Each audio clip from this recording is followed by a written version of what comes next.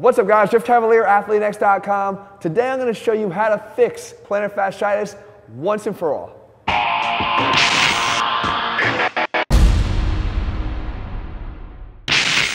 Alright guys, so if you have plantar fasciitis, you know it. It's one of those ailments that you instantly know you've got because you got that defined heel pain, that almost that sharp knife-like pain in your heel, especially when you get up in the morning, you take that first step and it feels like someone's ripping your underfoot apart. And that is essentially kind of what's happening there because the plantar fascia, which we're going to show with this little piece of band here, is absorbing stresses that it never has to in the first place. And the problem is that all of our focus and attention when we go for treatment is on this plantar fascia.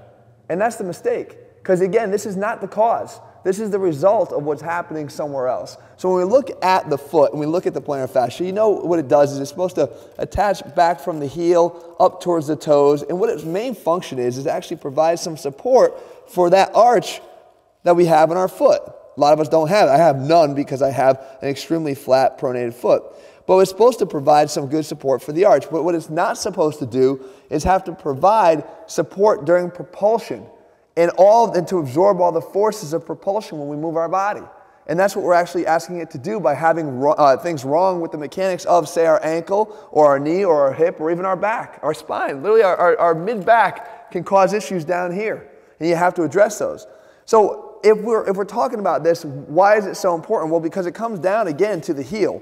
And you can see here with the heel, there's a couple of states I want you to see, guys. The first thing is we know we have mobility of the heel. This is the calcaneus. And we know that it can move either in, this way, inverted, or it can move out, everted. And when it moves out, that's associated with this ability of the midfoot to adapt to the surface that it's on. This becomes a lot looser. So if I actually take this and I move it out, and you can do this on your own foot, by the way, and you'll feel this. If you move the heel out, you can see that all the joints here in the midfoot are nice and loose and mobile, and I could actually twist and turn. And that's what happens when our foot hits the ground. We go into this pronation, the heel kicks out, we go into this pronation so that we have the ability to adapt to the surface. Even if it's an uneven surface, you want to have the ability to have that mobility to absorb the stresses of that. If your foot was a rigid lever here and it hit the ground every time, there's nowhere for the forces to go except up into the knee, up into the hip, or even up into the low back, which is going to cause problems. You want that mobile adaptation here to absorb those forces. Okay? The next thing it does, though, is if I turn it in and I invert it, well, what's happened here? All that mobility is gone. You can see this is a lot more rigid here than it was before. And that's actually a very important thing and a good thing because what happens when I want to push off my foot when I'm running? I want it to be rigid so I can push off and gain a lever and propulsion force forward. If it was trying to push off of a loose foot, you can see that would be unstable and it's not really productive in terms of propelling me any distance with any force. So there's the problem. The problem is what happens is when we get into a position where we need to propel, that foot is in an unstable, loose state. That heel is everted instead of inverted. So how do we fix that? What's the cause? Well, there's a lot of causes. Let me show you. So we come back up. Again, people spend all their life rolling it out with a tennis ball, getting ultrasound on the bottom there, doing all things to try to loosen that up when that is not the problem, guys. That is not the problem. You're going to get temporary relief of a symptom, but you're not going to get at the cause. All right, so throw that away. So what we do is if I'm in, let's talk about walking or running.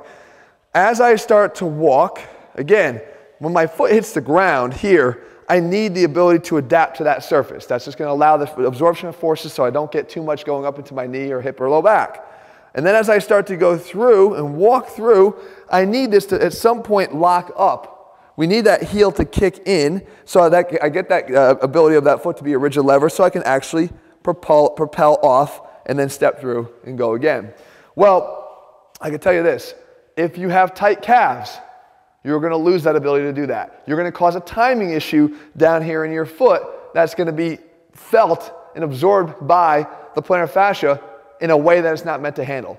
Let me spell that out for you a little bit more and show you how that works. So let's say let's work on this side here.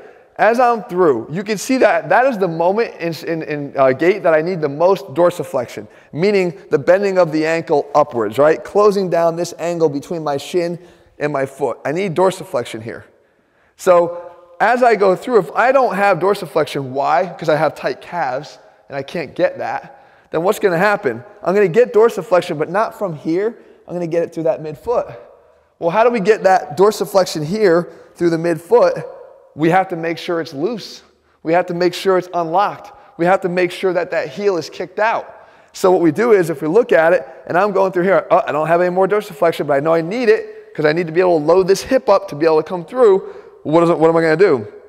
At that point, I'm going to take it from here by keeping the heel kicked out, by having the foot collapse down. Now guess what happens? Now when I go to take a step, and I'm not just talking about taking one, I'm talking about go run a mile and take hundreds and thousands of steps. Every time I'm pushing off of an unstable foot, a loose, floppy foot. And the only thing that can provide support for that is that little lousy little plantar fascia under your foot that is not designed to do that. Support the arch in standing, great. But be able to supply the rigidness to the foot to be able to propel yourself, no chance. So now I try to push, and I try to push, and I try to push, and I do that over and over and over and over again. That creates a lot of inflammation and strain in that tendon. It, over time, can cause some tension stress on that tendon this way, which causes heel spurs to form because of all that traction stress, and it's just a big mess. But you need to stretch your calves out. So we talked about some other causes. I'm going to get into those in a second, but what's the problem? What would you do for your calves? I'll hang off of here like this. If I just do this and I hang down, this thing's going to freaking fall over on me. If I'm here and I stretch my calves like this on the stairs, that should do it. No, that won't do it. That won't do it because you're not mimicking the stress that you're actually under when you're at that moment in that backside of gait there that you need to fix. So what you would do is you do a stretch over here against the wall. And you're probably saying to yourself, well, I've done this before. Oh, okay, that's the kind of, do that calf stretch? Yeah, do that with both your knee bent and with your knee straight. So we work the gastroc and the soleus, and I should be good to go. Not really. There's something you're overlooking here. If you remember when I actually took this position here, that position of the heel, right? We said that the problem was that the heel was actually kicked out at that point. We want the heel to be able to be inverted, kicked in, so we could turn it into that rigid lever that we could propel off of. So if we're in that position here, what you want to do in order to turn this heel back in the proper position to be inverted here, you want to drive your foot across your body here. Okay, so you want to drive your leg across your body. So it's not just this way, because if I'm doing this, I'm actually just feeding more into that down and in position, which is part of the problem. But I could turn it on by just allowing my foot to come and reach this way. So as I reach into the wall that way and stretch back here, now what I've done is you can see I've kicked that heel in, which has turned this foot into the lever it's supposed to be, and now I'm stretching out the calf in that position. Okay, just like that. And what we could do is we could actually make it more dynamic, where we go and we just sort of reach across the body that way. But as I reach in, I'm actually still pushing down, making sure this heel is in contact with the ground to stretch that calf out. And if I wanted to turn in all three dimensions, I could just try to rotate back towards you guys there, and you can see that just by rotating how the heel has to kick in, and I maintain that stretch. You walk away from that stretch, and now you're like, wow, that feels a lot looser. Now if I'm in this position here, my heel's better able to absorb those stresses and turn into that rigid lever without it having to be thrown onto that plantar fascia, which is the problem. Now, how could other things be causing it, and what could you do? Outside of doing that stretch, which, by the way, a quick way for you to tell, if you have pain, let's say in my left foot, and you go to test your calf flexibility, if you notice that you have tight calves, then that is almost always the cause of the problem that you're dealing with. So you would stretch the calves, like I said, and you do this religiously every single day. Okay, just go through it for about 3 to 5 minutes every day, sometimes multiple times a day. And over the course of a few weeks, by taking the stress off of that plantar fascia, that inflammation will go down and your problem will be solved once and for all. Okay, but let's say you test your calf on that side and it's loose. You don't have any tightness in your calf, but you still have pain there. Well, then you got to look at the other side, because problems on the other side can cause loading issues on that side. So let me give you an example. We talk about many times here, guys, before the importance of having glute medius strength and how weak glute medius look, squatting alone is not going to do it, guys. Deadlifting alone is not going to do it. You need to strengthen those muscles independently. If I have a weak glute medius that does this, right? We know that it's that Trendelenburg gait that Jesse demonstrated so well back in that anterior pelvic tilt video. If this drops, because this is loose here, what's it done to this foot? You can see what happened again. If I put my weight this way, because I have a weak glute medius on this side, you can see it's collapsed this foot. It's kicked the heel out on this side. It's made the arch fall here. It's created that loose midfoot. So now if I'm trying to run and I've got a weak glute medius on the opposite side, you can see how all those things are going to happen again. I'm going to have that midfoot trying to propel an unstable foot, and we're going to have a lot of issues. So you'd want to strengthen this opposite side glute medius. And I've done a whole video on that, on how to do that. I'll actually link those at the end of this video.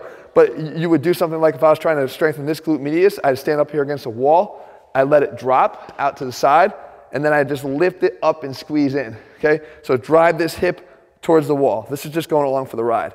Drive it in, squeeze. Drive it in, squeeze. And you can feel it right here in that glute medius doing all the work. You could do that. You could even weight it by using a resistance band as well. Now, one last thing. I talked about all the way into the low back or the mid back. How the hell could that have any impact on what's going on? Well, when you walk, you're supposed to be able to rotate, right? You don't see it as much, but we do obviously as we step, we rotate with every step we take. So let's say I'm able to rotate this way, right? I'm going to over-rotate this way. What happens as I rotate this way? You can see that this foot comes down. It goes from here and down, right? So that means if I can rotate in this direction, this is going to come down. If I can't rotate back, that's going to cause a problem in our ability to get out of that position here. If I lack rotation in the opposite direction, that's going to prevent me from being able to, in a magnified way, as we do step after step after step after step and run after run, that's going to prevent me from being able to get off of that unstable foot, and that's going to cause a problem. So again, an inability to rotate can cause that foot to be put in the same position. So you want to maintain thoracic extension, because thoracic extension gives you the ability to rotate. I can't rotate much when my spine isn't extended. If I can get full thoracic extension, again, watch the video that we did on the posture fixes on how to do that. It's critical. You need to maintain thoracic extension. But if I could get there and then I could do rotation as well, and we could work on that with the drill I'm actually showing you right here, which I've shown you many, many times before.